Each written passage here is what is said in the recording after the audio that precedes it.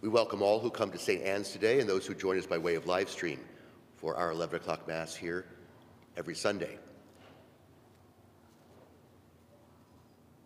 There is a general opinion that unless I actually see something physically, taste it, touch it, hear it with my senses, unless I actually can sense that thing, then I don't know that it's real. It's only real if I physically can touch it, see it. Now, that's not true. That's not really true in the order of nature. There are many things that I cannot see with the naked eye, or taste, or touch, or hear, that are real.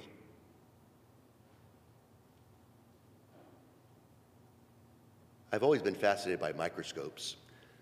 My Aunt Arabella, when I was in my 3rd grade, gave me a microscope set. It was fascinating to take the layer of onions. Did you ever do that growing up in your chem labs or science labs? And you'd put things under the lens and you'd focus and you could see the membranes of an onion before you started crying. Or frogs.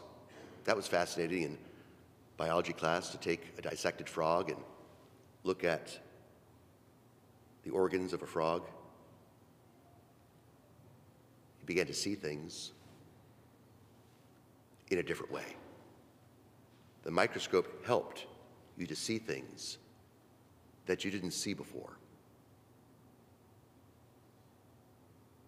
In math, I was never very good at algebra, but I could never understand a squared and b squared and square roots and all that stuff. It was all gibberish on a board for me. But numbers are real. I can't see a squared. I can't hear a squared. I can't touch b squared. But they're real. Can you measure love? I mean, real love. You might say, oh, I feel love. I'm not so sure you feel love. I think you feel feelings about love, but can you measure love? Is it physical? Can you put love under a microscope and dissect it that way? When she says, how much do you love me? And you say, well, on a scale of 1 to 10, maybe a 7.5. Really? Can you quantify love? Can you measure it that way? Goodness? Do you actually see goodness as goodness? No, you know goodness. Truth? Do you actually see truth, or do you know the truth? Beauty.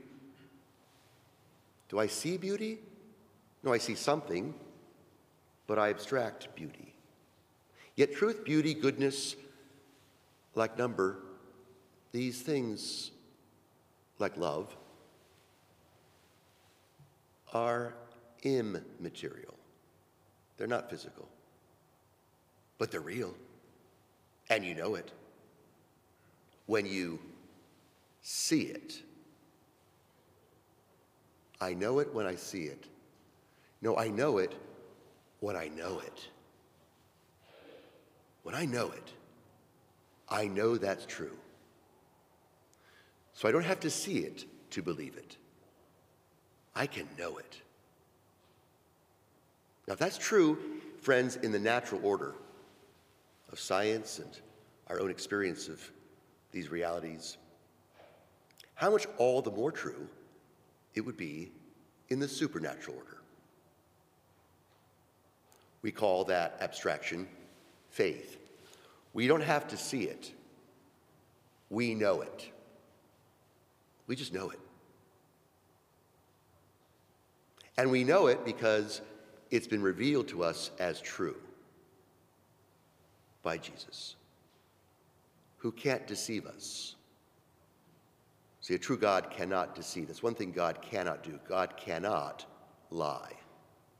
God cannot play around. So what you see here today at every Mass are elements of bread and wine on an altar. Physically, you see bread and wine.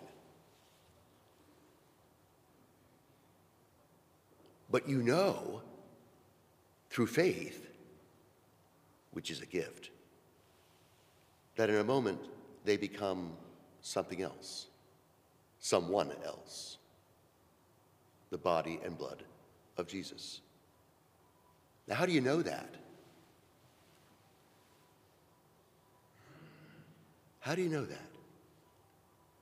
You know that because you have a gift to see. To see in faith that bread and wine are no longer just that. Their accents remain, but their substance is something else, someone else.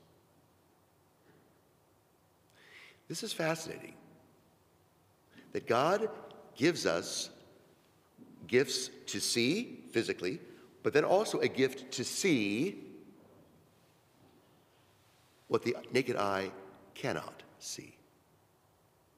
Like love, truth, beauty, goodness, number.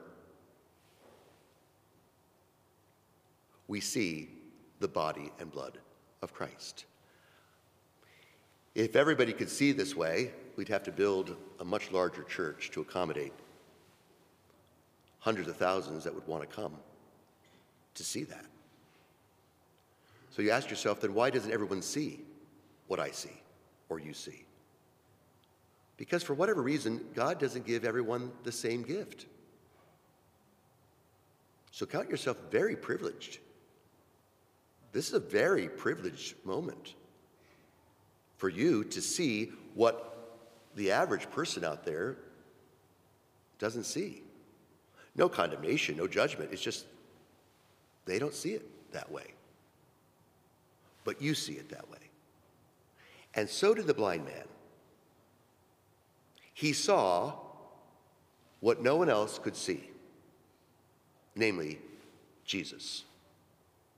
When he asked, Lord, or he said, Sir, who is it that I'm speaking to? Who is this person that cured me?